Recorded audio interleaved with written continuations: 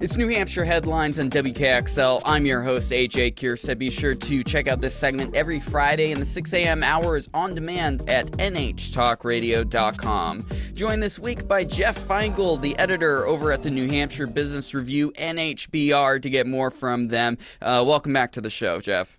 Great to be back. Happy New Year, AJ. Happy New Year, and going off of that, it's 2023 you're actually my first reporter news outlet for the new year. So let's chat a little bit about what you think are going to be important trends that the Business Review is going to be focused on, because obviously there's some big picture things when it comes to workforce, real estate, housing, and like all these sorts of things. Absolutely. But you can only cover so many different stories. I mean, what are some big highlights you're looking to hit this year? I think that for this year, we cover a lot of trends, and we cover a lot of trends. That was my dog. Sorry. No worries. We cover a lot of trends over the course of the year, and as we're preparing for it, we've been thinking about looking at what will be some of the big things that will be New Hampshire business will be concerned about.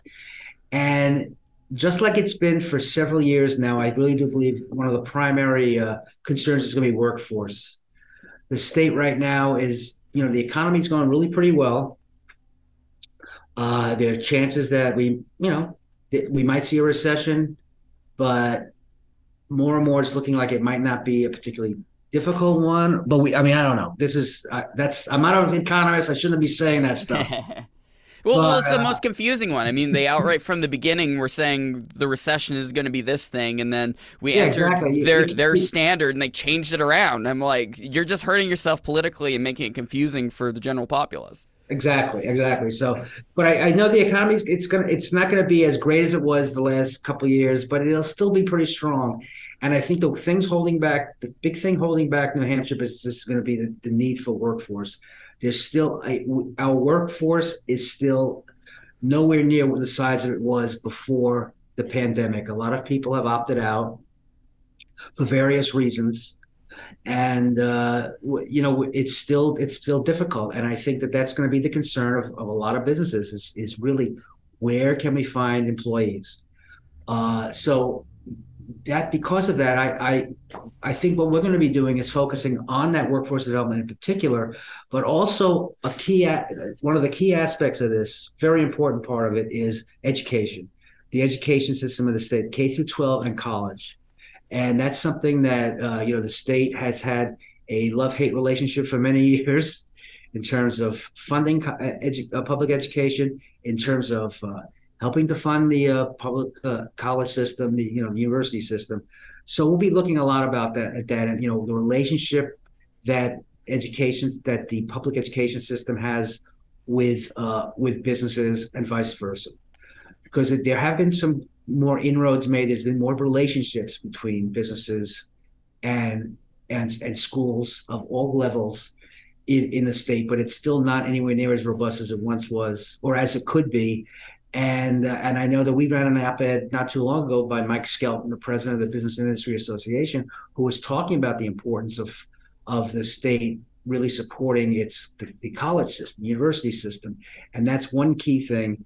But it includes the community college system, high schools. These are where the future employees are coming from, and businesses have a real interest in this. So we'll be doing some more of that. Looking at that. I mean, personal anecdote for the K through 12 system. I mean, I'm a native of Central Maine, and here I am in Concord for my entire professional career because I didn't have any of the technology opportunities that really hit the spark that I was able to find what I enjoy doing. I ended up finding that at Franklin Pierce University when I was at college, because there was no radio station, there was no high school TV station, there was no AV sort of club. There was no, basically the only public interaction sort of thing was like theater and music, which I was deep into music at the time. But if you don't have like the latest greatest in curriculum to handle these sorts of things, they're gonna move to where the colleges are, and especially in the rural parts of the United States, but especially New England, they're going to get pushed off to Massachusetts and stuff like that. And it was I was reading an interesting insight not too long ago but someone who he said, for years, well, for decades, states have fought with each other over attracting businesses. Yeah. They'd have different tax breaks and, signing bonuses and all that stuff. And that's not what they're going to be doing now. They're going to be trying to attract a workforce. Mm-hmm. Because that's what businesses want, is the workforce. They're not going to come to your state unless you have the workforce, and that's something that New Hampshire needs to understand. It's going to take an investment of some level to really have that kind of robust workforce that New Hampshire has historically had. We've always had a highly skilled workforce, but we need to make sure it continues. That it's not going to it's not going to regenerate itself just by magic. Yeah, and we need to make sure that it's the right sort of workforce. It sounds very skeevy to say it that way, but ultimately we want educated, high-paying jobs. Like we're seeing a lot of development, especially in the Manchester Mill Yard of late. Around that, there's been some work in Portsmouth. We don't want 15 Amazon warehouses and such, and more Walmarts popping up. We want skilled labor. Well, the perfect example of that is what happened over on the seacoast when Albany International moved its headquarters from Albany, New York, to Rochester, New Hampshire, because it had a specific relationship with the community college system, and they have a whole feeders. The Great Bay Community College has basically a program there that's feeding all kinds of highly trained high tech manufacturing jobs. People at Albany International making these parts for aeronautical systems and stuff. I mean, it's really an amazing partnership, and that's the model that could be used elsewhere. Yeah, I mean, the university system, like speaking with UNH, I've worked there for 12 years, so I kind of am aware of how the university operated. But they have their technology deal that they have over at, what's the name of their separate organization that they partner with. But they partner with all sorts of technology companies, ranging from Oracle to all sorts of networking companies and things like that.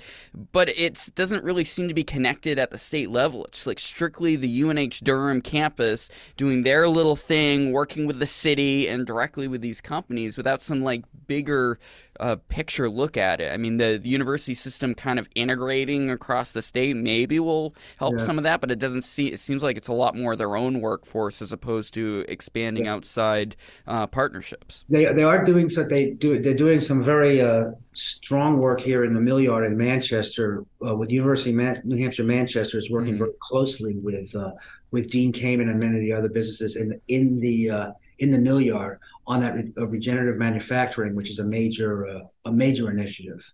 So they are doing that. It's just, it's something that really has to be, that I think businesses in New Hampshire need to be made more aware of.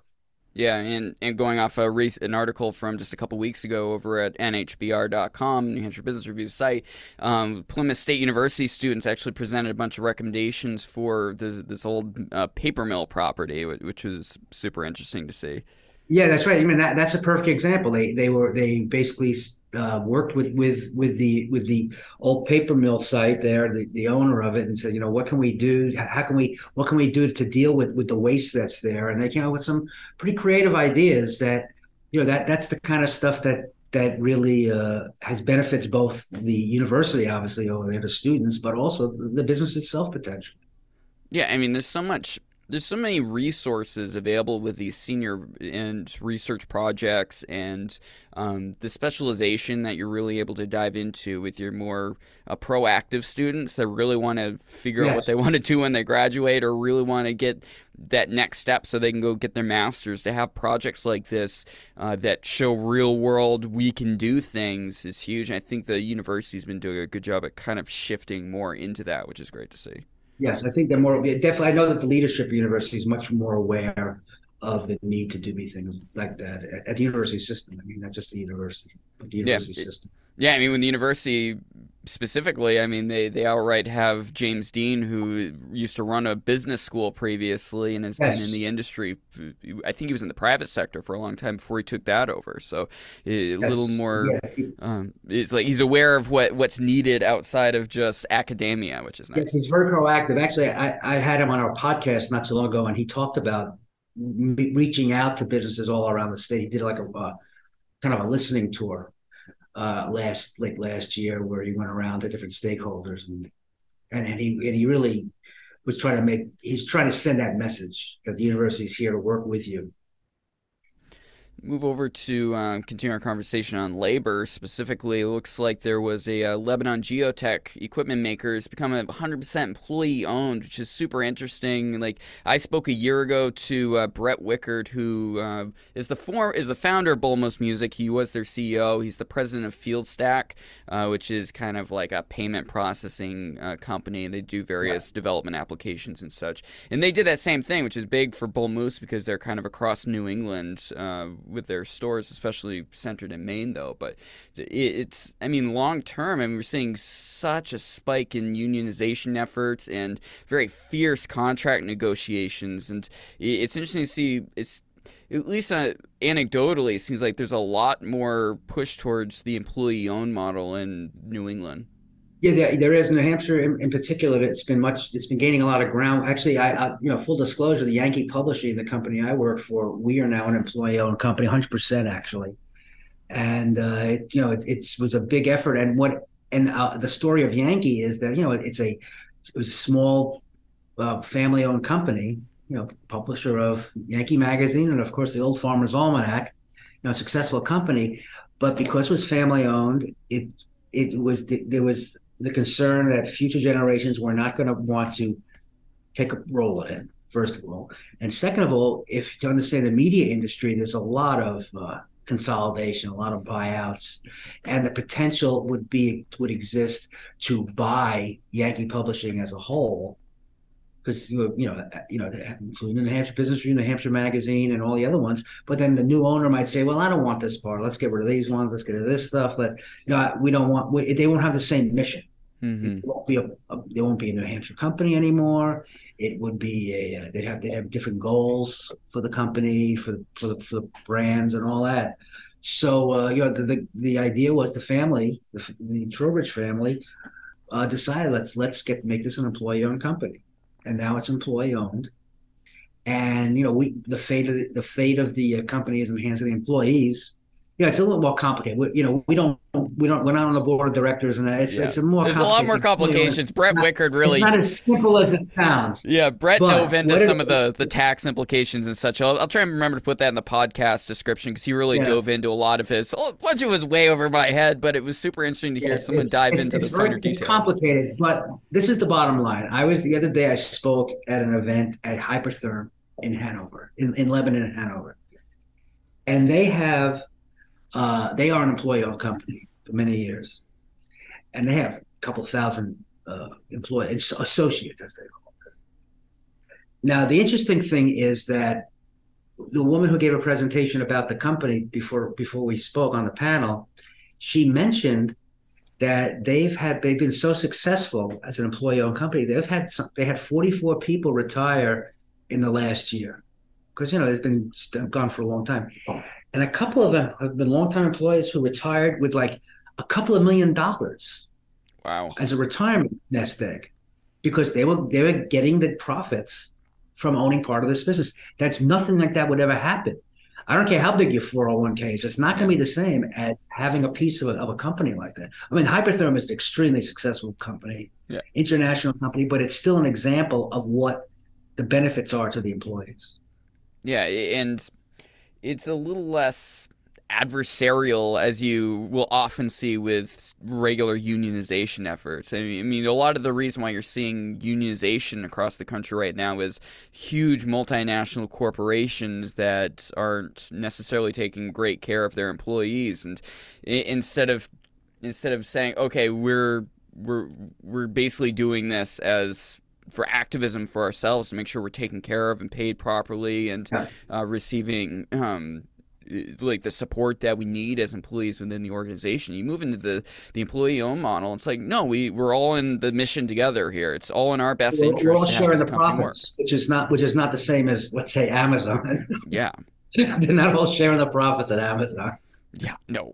And I mean, I know there aren't that many companies like that are as widespread in New Hampshire, but have you really heard much about unionization efforts in the state, like in Starbucks and stuff like that? I haven't heard any of it. No, actually, it's interesting because, the Starbucks unionization is happening a lot around us, yeah, in Massachusetts, but it's not really happening as far as I know. In New Hampshire, there have been some efforts at some nurses have been unionized in recent years, and it's just not the same. New Hampshire has never really had a big, strong union movement. That libertarian streak, man. Well, there's a lot of people who are members of unions in New Hampshire. There are trades unions and stuff like that, but it's just not as robust as it is in some other states. Yeah. You mentioned that thing about unions. I found it really interesting the other day. Microsoft had a unit, one of their gaming units. The employees voted to unionize, and Microsoft didn't fight it. They basically said, you sign your card. They didn't make a big effort or anything. Like, we've read about Amazon and Starbucks and others. They said, no, we're neutral on this. I mean, they got the money. You do what you want to do, and we'll deal with you. And I thought that was an interesting approach from a huge tech company. It's not the same response that you see in some of the others. I mean, these companies, especially, like, the money is there, generally speaking, if you're looking at it. It's just they need to reconfigure how they organize and manage their properties when it comes to it. And another thing that's kind of different maybe with Microsoft is there is a central corporation that they directly report up and through. And when you're talking like your Starbucks and some of these other, not necessarily Amazon. Amazon's kind of closer to the Microsoft kind of format, but there's so much franchising and such that it's a little more confusing. Like, you're talking Starbucks, there's usually general managers and such that take care of specific regions or own the outright property, and that's where I think they are company owned. Are they? But I'm not. But it is a little different. I have to admit, it's a different animal. But it's still it's still a result of employees, especially since the pandemic, feeling more empowered about things like that. So. Yeah, I'm frustrated. I mean, there's so many stories, and the second I've always heard forever, being from Maine originally, when all the mills shut down, Walmart came up, and Walmart went through, and they were brutal when it came to knocking down any unionization efforts. But it was just Walmart. Like, there weren't that many Starbucks up in Maine up until a decade ago, basically. So you never really heard anything out. I mean, it was a huge deal when we got Targets actually coming into the state, because we didn't have anything other than your JCPenney's. There's a competition finally, Yeah, exactly. And now there's actual, like, you have options, so these companies actually have to maybe consider how they treat their employees and how they treat their properties. And that goes back to our original topic about workforce. You got to really treat your employees pretty well, especially nowadays, because they say, "Well, I'll walk then. I'm just not gonna take it." So. Yeah, definitely. I mean, if you take better care of your properties that you're having things on, you see big developments. I mean, Waterville and Winslow, up and around where I grew up, is having a huge explosion of development because of Colby College saying, we finally want a proper college town that's not run down and falling apart, because Winslow has just been dilapidated for decades with small businesses kind of operating around it. Yeah, absolutely. All right, cool. Well, everyone should definitely check out NHBR.com. Right on the front page, I also want to remind everyone they always have all sorts of training opportunities or other conferences that they put on. We have a big summit, a sales summit coming up in February. That's really going to be a big deal. It's for interested in all parts of developing your workforce and working with your finding salespeople. Training salespeople. It's going to be. It should be a really big deal. It's going to be. I'm looking forward to it. Awesome, Jeff Feingold, New Hampshire Business Review. Thank you so much for joining me. It's great talking with you, AJ. NHBR.com once again to check out their work. NHTalkRadio.com to get all our work over here at WKXL. I'm your host AJ Kierstead. We'll be right back.